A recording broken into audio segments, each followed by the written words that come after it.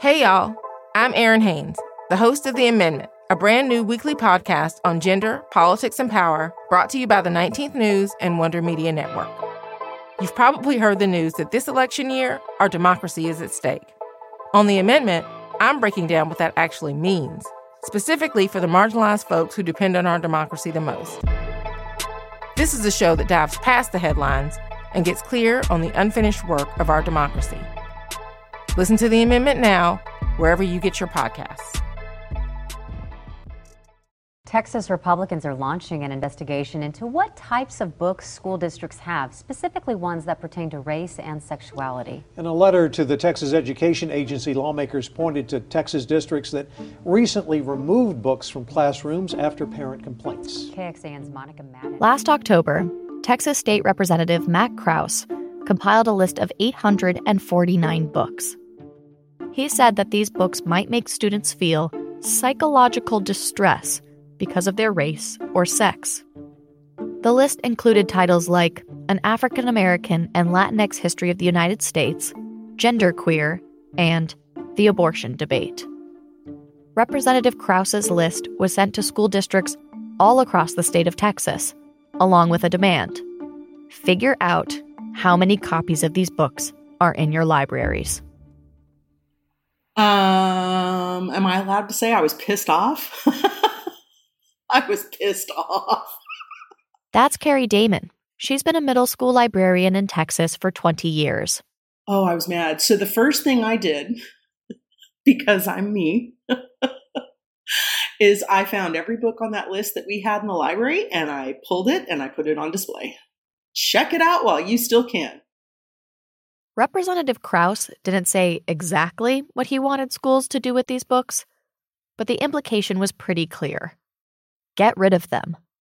The books on there are very obviously, there's no rhyme or reason. Some of them are old, and a whole bunch of that list was LGBT and what they say is CRT. It's not.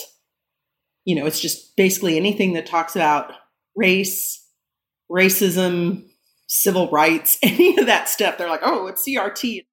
Representative Krause's letter was unprecedented. But Carrie didn't take it too seriously. She had a master's degree in library science.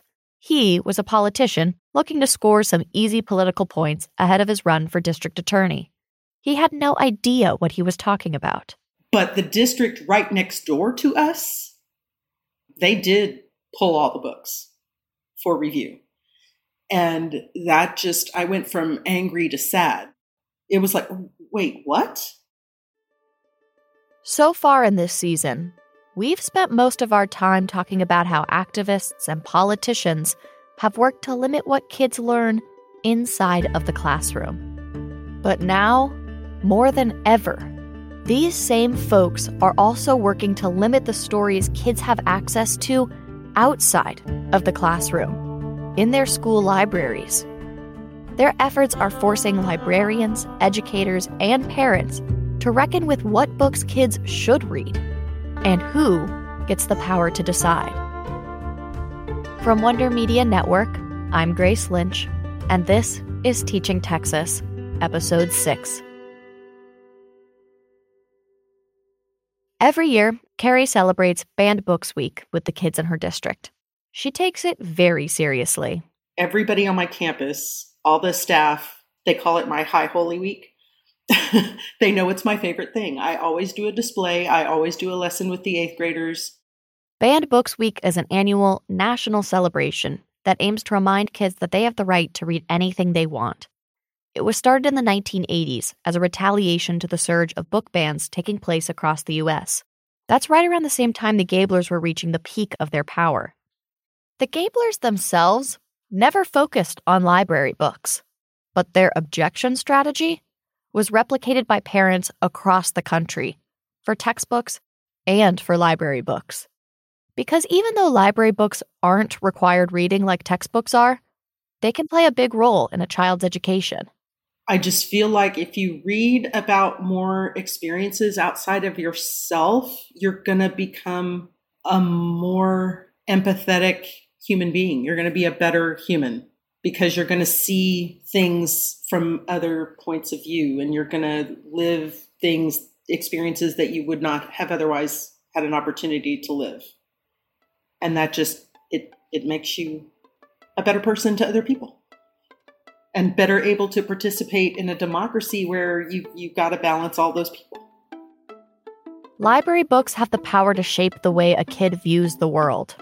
That's why Carrie is so passionate about resisting book bans. As part of her banned books lesson, Carrie shows her kids a list of the top 10 challenged books from that year, compiled by the American Library Association, and asks them, what do these books tend to have in common? And they are very quick to point out, it's all sexuality and racism. Like, that's all of them. People have problems with them based on race and sex. And I'm like, yeah, pretty much. The school district Carrie works at is diverse. A lot of the kids she's teaching are Black or brown. A lot of them are queer. It's not lost on her students that these books are banned for having characters who are just like them. But when Carrie has taught this in the past, honestly, kids didn't care that much. No one was really trying to ban these books in their libraries. These conversations were mostly hypothetical. But things have changed. And so Carrie has started raising the alarm with her students. These past couple years, I'm like, y'all, this is not a drill. This is real. Pay attention to the news. And most of them don't because, the news is boring and they're 8th graders. They're 14. They don't care. But when I hit them with the race-based and the LGBT-based stuff, that's usually gets them where they live. Because if they aren't represented by one of those groups, they know somebody and they're close to somebody. And so they feel like it's an attack on them. In Texas, there's a specific process for parents who want a book removed from their child's library. First, they go to the school librarian. If the librarian and the parent can't come to an agreement between themselves, a committee is assembled. A group comprised of librarians, parents, teachers, and administrators all read the book. Then they decide together whether to retain or remove it. And I've been on a couple of those committees in my district. And everyone I've been on, we've retained. But in recent years, that process has changed. Now, instead of one parent taking issue with one book, entire activist organizations or politicians are taking issue with whole categories of books. It feels more systematic. It feels more they aren't reading the books. It used to be like I have a problem with this book. And now it's like, I have a problem with all of the books about this topic or all of the books by this author. And it's, I always forget the group. I think I block it. That all the moms, what is that group? That group is Moms for Liberty. They've made monitoring and challenging school library books a priority. And to do that, they'll often go straight to school board meetings and demand that all books that contain references to gender identity or supposed critical race theory get banned. When I spoke to the Moms for Liberty co-founder, Tiffany Justice, she talked to me about why this cause was so important to them. For our children to be taught in school that somehow half of them might be oppressed and half of them might be oppressor, I don't think we've really taken a step back and looked at what that's doing to children psychologically.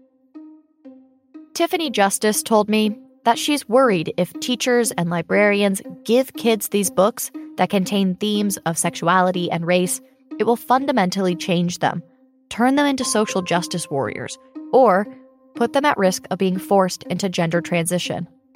To her, it's a parent's responsibility to shield their child from those dangers. The role of an adult in a child's life is very important. We very much feel a sense of duty to raise our children, and schools and teachers are not parents. They do not raise our children. So we'd like to very much see the boundaries between school and home redefined, and we're working very hard to do that. But most teachers and librarians like Carrie aren't trying to raise their students. Carrie knows that every parent draws lines at home for their kid, and she teaches her kids to respect their own parents' lines. We usually have a joke about, everybody in here knows what their parents' lines are, and most of you know that mom and dad have different lines. And that's why you go to one for certain things and you go to the other one for certain things, and they all giggle, like, yeah, we do. We totally play our parents like that. Since her students know their parents' lines, it's their responsibility to choose books that are within those boundaries.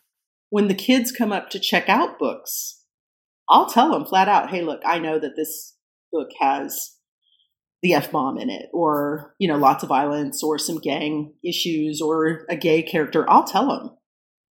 And they know. I tell them so that they can make the decision, not because I'm going to take the book away, because it needs to be their decision. And I've had kids say, ooh, that's not what I thought it was about. Can I put it back? Absolutely. Go put it back, find something else. And then the next kid line is usually, ooh, I want that. Tiffany wants to extend the line she draws as a parent past her home and into the school district, making it so that all those kids have to be conscious of her boundaries, not just their parents' boundaries. When moms like Tiffany demand school districts take certain books off the shelves, the consequences go way beyond their own children. Take the example of Drama, a graphic novel by Raina Telgemeier. The book features queer students and normalizes their experiences. A lot of people praise the book for that. But Drama is also one of the most challenged books in the country. Many parents and organizations, including Moms for Liberty, fought to get it banned from schools. Moms for Liberty didn't protest it in Carey's district specifically, but the book still ended up getting banned from the district's elementary schools. We have, 110,000 kids in our district? So when one parent complained about the gay characters in Drama and they got that book removed from the elementary schools, that probably affected about 70,000 kids. And do you think that of those 70,000 kids, there aren't some that know they're gay or have gay parents, gay siblings, gay friends? Since Drama was only banned in the district's elementary schools, the second the kids graduate to middle school, they make a beeline for it. The entire first semester, it's constantly checked out, making the rounds of the 6th grade. What I find with kids is that if they aren't ready for certain things, they don't seek them out. And if they are, they will run you over to get to them. When I was in the 4th grade, I was a voracious reader and a little annoyingly precocious. I distinctly remember feeling a bit underwhelmed by the books I was supposed to be reading. So I ventured into the middle school section of my school library and selected a book I believe had the word snogging in the title. It seemed really grown up. I checked it out with a volunteer who wasn't our typical librarian, and when I went back to renew the book, our regular librarian, Mr. Wolf, told me it was too mature for me, and he returned it to the shelves. Unlike Carey, he didn't trust me to make my own decisions about what I could and couldn't read. Now, in general, I don't respond super well to people doubting my abilities, and this really didn't sit well. So I went back, swapped out the book jacket cover with another book, checked it back out, and finished it. I didn't let Mr. Wolf stand in the way of what I wanted. Looking back, I'm pretty proud of my 10-year-old self. I recognized that at the library, I could choose to read stories that I wouldn't encounter in the classroom. That's precisely why the Gablers never focus their attention on library books. They're optional. Kids don't have to read them like they have to read textbooks. That's also why library books are so important. When kids read library books, they get exposed to a much wider set of stories, and those stories can help them grow. Plenty of parents understand this. But like we saw with the Gablers, the loudest voices in the book banning debate tend to be the ones protesting books, not the ones supporting them. That is, until another group of parents entered the fray. That's after a quick break. The day that Richard Nixon gave a speech about his dog, the time that a war broke out over a pig farm, the very first time that a district got gerrymandered. Check out This Day and Esoteric Political History from Radiotopia. Short, fun episodes 3 times a week with surprising stories from our political past and how they connect to our current moment. It's one of my go-to podcasts for something informative, but also out of the box. There's one episode about how Nixon's attempt to revamp the Secret Service uniforms ended up clothing a rural marching band. Trust me, it's worth a listen. Listen to This Day and Esoteric Political History wherever you get your podcasts. Now, back to the show. While in Texas, we stopped at the Round Rock Public Library, right outside of Austin. We were there to talk to 2 moms who fought to keep a library book on the shelves, Natasha Daniels and Meenal McNary. They had an incredibly calming presence about them. When we sat down to talk, Meenal was holding her 5-year-old daughter, who promptly fell asleep in her arms and remained like that for the entire interview. If you listen closely to the tape, you can hear her little snores. Natasha and Meenal are also both members of the Round Rock Black Parents Association, a tight-knit community of parents with Black kids in Round Rock. The group started in 2015 as a response to a Black student being chokeslammed by a police officer at Round Rock High School. I mean, he wasn't even doing anything, which they never are, right? Nothing warrants chokeslamming a 14-year-old child. But basically, the district was not holding the officer accountable, and Black parents organized and started going to board meetings and speaking up, like demanding accountability. That voice you're hearing is Natasha Daniels. She's the Chief Systems Navigator of the Round Rock Black Parents Association. She's also a former educator and is now a doctoral student at the University of Texas. In Round Rock ISD, Black students make up only 9% of the population. They're hyper-visible. Everything they do attracts extra scrutiny from their teachers, who are overwhelmingly white. It's a situation that breeds the kind of violence Natasha described, which is why the Black parents of Round Rock ISD decided to form a coalition. We were like, this has to stop. Like, there is a pattern of Black students being mistreated in Round Rock ISD, from test scores to discipline to underrepresentation in gifted programs, all the things that you see across the country. It's the same. I think the original objective was stopping the trauma like as fast as possible. And then now we've evolved into a larger focus. And I'll let Meenal talk about that if you... Yeah. So now, our mission to unify, mobilize, and uplift the community. And we want to garner support for parents in our district who are fighting for their child, fighting in all shapes, ways, and forms, academically, physically, safety-wise, emotionally, in every aspect.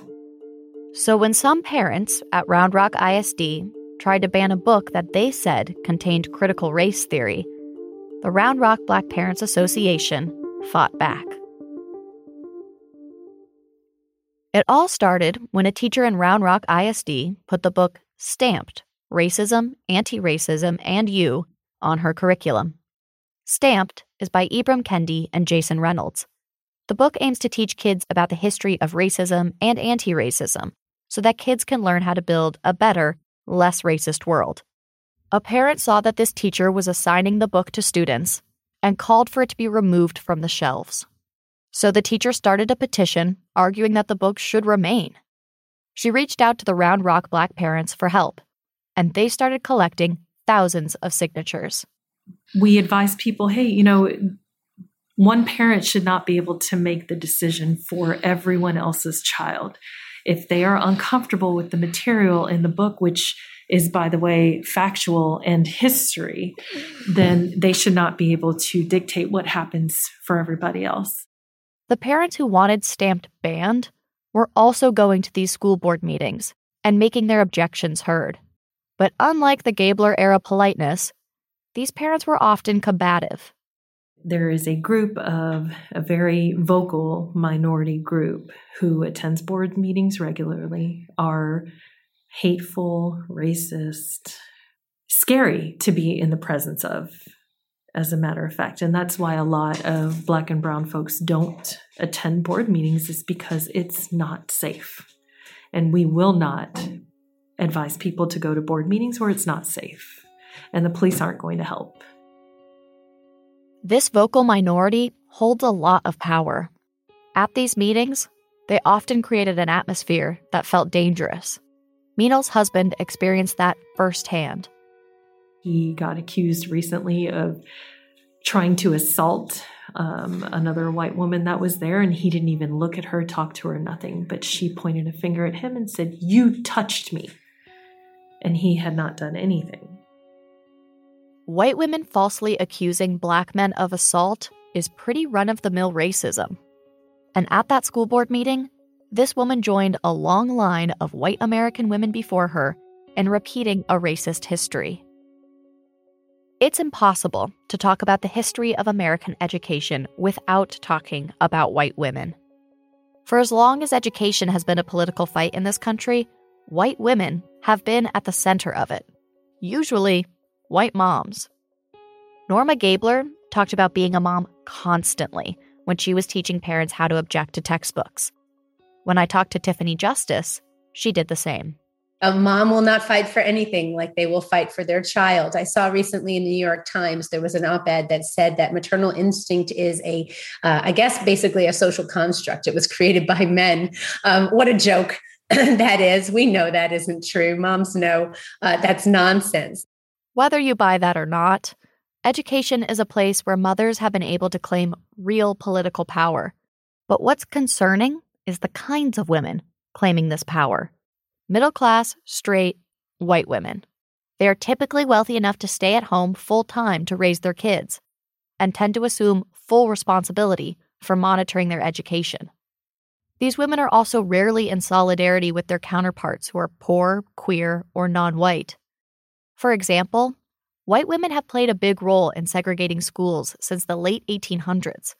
When white women today protest at local school board meetings, they're trying to make schools into a place tailor-made for their kids. Places where any books that discuss race are banned, and CRT is a dirty word. And a lot of politicians take their opinions very seriously. White women are an incredibly influential voting bloc, particularly suburban white women who've strayed from Republicans during the Trump era. Which could be why politicians, like Texas Governor Greg Abbott, desperate to win them back, are campaigning on things like parental rights. But parents of Black children, like Meenal, actually want their kids to have a basic understanding of CRT. What we want to teach our kids is to think critically. But critical race theory is a great explanation for the foundation of this country and the racism that this country is built on. So yes, people should have a basic understanding of what it is, but it's nothing scary to understand. To be clear, Meenal isn't saying that kids should learn critical race theory itself in class. That actual theory, created by the law professor Kimberly Crenshaw, is a graduate-level concept. Meenal, who has a doctorate, couldn't even finish Crenshaw's book. That's how jargony it is. But Meenal doesn't see anything wrong with kids learning America's racist past. When she read Stamped, she thought it was wonderful. It is a great historical book. My son, who's in now 8th grade, loved it, and he would talk to his friends about it. But a lot of the white women who often control these school board meetings disagreed with Meenal. They also took it one step further. They didn't want their kids reading anything that has to do with race, period. The operative word here again is their kids. In Round Rock, Black kids are actively trying to read more books that center characters of color. Meenal's son even helped start a Round Rock Black Students Book Club. And so there are 2 incoming 8th graders now who they've each pick a book every month. And it can be whatever book they like.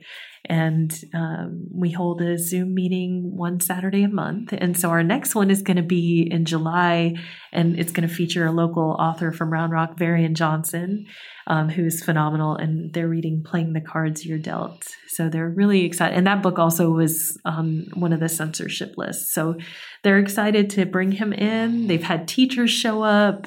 They've had parents show up. Other kids just show up just to listen in. But it's a good group, and it's something they look forward to, and they lead it. And when I talked to Carrie Damon, she told me that the kids of color she teaches at her middle school aren't scared of reading about racism. They roll their eyes and kind of laugh it off because they're like, oh, you mean they're finally figuring out there's racism? Like, that's the world. That's how the world operates. And they're like mad about this now. Like, what? That doesn't make any sense. They're like, we have always known this is how things work. And, and now we're seeing it in the books and people are getting mad about it. But the books are just telling the truth. That's how it's always been. These books are just telling the truth. And if you're a Black kid going to a predominantly white high school, and you see another Black kid get, say, choked by a police officer, and then you watch that police officer not being held accountable at all, the library is a place you can go to find stories that help you make sense of that experience. But let's be clear, these books don't just help Black kids. They help all kids. Every kid in America has to learn how to make sense of the country they found themselves in. Understanding the roots of racism and examining our own unconscious biases, that can help us all understand ourselves and our world better, no matter what race we are. And maybe part of that learning does involve white kids feeling uncomfortable. But when I talked to Natasha, she told me that's not necessarily a bad thing. The only place you grow is within discomfort. If you're comfortable all the time, you're never learning, you're never growing. Like I tell my students all the time, if this is hard for you, that means you're learning. Like we're going to keep pushing until you get it. And that's all I have to say. Like, I think when people phrase that question, it puts like, what about my children? Yes. Like, are they supposed to continue living the rest of their lives uncomfortable because they were born into that discomfort? The Round Rock Black parents' answer to that question was no. That's why they fought so hard to keep Stamped from being banned. And in the end, they won. My son made public comment. My mother made public comment. There was a lot of people that came out. We got thousands of signatures on the petition, and word got out. And come time for the school board meeting that day, the school board trustees voted 5-2 to keep the book on the curriculum. And so it stayed. And that was a huge victory for that book specifically and our children. Groups like Moms for Liberty are incredibly vocal about their desire to not have their kids learn about racism. But this victory proved that actually, a lot of parents in Texas, of all races, want their kids to have access to books that teach them how to be anti-racist. These people exist that don't want these negative consequences for their children, that don't want these outcomes. They want to fight for their white children to read these books, to be exposed to these things so that when they grow up, it's not, oh, you feel bad about this, Chad. No, you're going to get up and do the work. You're going to get up and make a change instead of going to your closet and crying about who you are. And maybe we should disclaim that no Chads were harmed in the making of this. I'm sorry, that's just generic. No, correct. Or maybe they were, but ask me if I care. I had come to Round Rock Public Library to hear Natasha and Meenal talk about how they won, how they kept Stamped on the shelves. But in the hour and a half that I spent with them, they kept reminding me that their fight against book bans was just one part of a larger whole. What they were really fighting against was white supremacy. It makes perfect sense if you think about the larger scope of like what the book bans do, like and what what they're looking for. Like, this is such a larger connection to white domination, white supremacy. Our current reality necessitates violence toward Black people. Natasha and Minal believe that to eradicate white supremacy, we have to unlearn it. And maybe even more importantly, we have to teach our kids to unlearn it by making books like Stamped available. And it takes an unlearning. Again, if we taught this in schools, we wouldn't have it. And I think that's the fear, right? That is the whole, like, well, if they understand their power as a collective, then our power is threatened. So I think, again, that goes back to like the making sure we have an ignorant populace so that collective liberation never happens. Natasha, Minal, Carrie, they are all working towards that collective liberation. But that fight takes a toll. Carrie Damon is planning on retiring as a librarian, in large part because of how frustrated she is by conservative activists' attacks. Natasha ended up leaving her job as an educator, largely because of the racism she experienced. And Minal pulled her children out of their public school for the same reason. Because of the trauma that they have endured. They are not in public schools any longer, and now they're in a charter school. And I have all hopes of taking them back into public education, but to what? What is public education for me? Eventually, I'd love it to be a place where my child is free, happy to see himself in every aspect of the curriculum and learn about his people in every aspect of the curriculum, and it be something that is the default. Because why not? I think losing folks like Natasha, Minal, and Carrie from the public education system is a big net loss. When you're up against people like Don McElroy or Neil Fry or the Gablers, these people who are sure their views are correct and who have the power to bake those views and education policy, imagining a world where we are all collectively liberated can feel really hard, if not impossible. But still, Natasha and Minal and the Round Rock Black Parents Association are working towards that dream of liberation. And they have hope that that dream is possible. Mariame Kaba, she says hope is a practice. Yes. And I think I have to practice real hard in these times. And I think we all do, right? Like, and hope is not meaning that like we're like happy or that we're like hope is knowing that we are this small piece of the timeline and we do what we can in this timeline to move things forward. We've been talking a lot this season about the importance of the stories we teach our children in public schools. In our first episode, Joan Delfator told us about the Holocaust deniers, who argued that removing the story of the Holocaust from textbooks would mean that it essentially never happened. The parents trying to ban books in schools today are following similar logic. If kids can't read stories about racism or gender identity or sexuality, it's like those things don't exist. But the Holocaust did happen. Queer people and racism exist. Educators like Natasha strongly believe that if we want to equip our kids to enter the real world, we should be giving them access to more diverse stories, not fewer. Kids respond to whatever stories we tell them, whether that story comes from a library book or a teacher. When I spoke to Natasha, she told me about a counterintuitive piece of advice she got from a fellow teacher about how to deal with a student with a reputation for being disruptive who was about to join Natasha's class.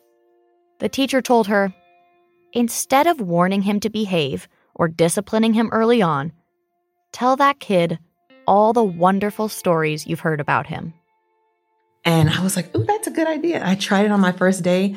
This child came into my classroom and was everything I said plus some. And teachers were having all kind of behavior problems. And I was like, no, because I told him when he came in, he was going to be everything. And he was all these great things, and I was so excited to have him in my classroom, and he performed that way. When we tell kids that who they are should be banned and hidden away, they'll respond to that. But when we fill kids with stories that affirm their humanity and challenge them to make the world better, they'll respond to that instead. All the parents and educators we've talked to want a say in deciding what stories their kids are told. But as these people grow louder, their opinions are influencing more than just their local school district. This fall, the Texas State Board of Education was slated to revise the social studies TEKS for the first time since Don McElroy revised them in 2010. So in the midst of the CRT backlash, the board had to decide what version of American history will become true in Texas public schools. We implore you to reject the radical revamp of K-12 social studies TEKS and get back to true. Your priority is the social engineering of our children into global citizens. We, the parents, citizens. We do feel rushed, and what they went through with the thousands of hours ain't nothing compared to what we will see at the ground level. Next week on Teaching Texas, the politics around CRT collide with the State Board of Education.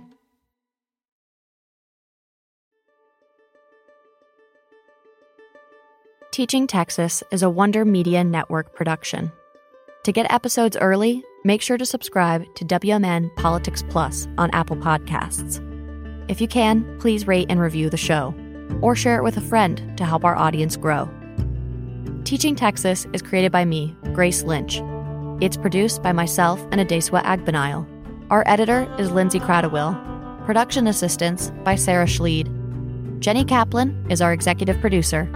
Original theme music by Chelsea Daniel.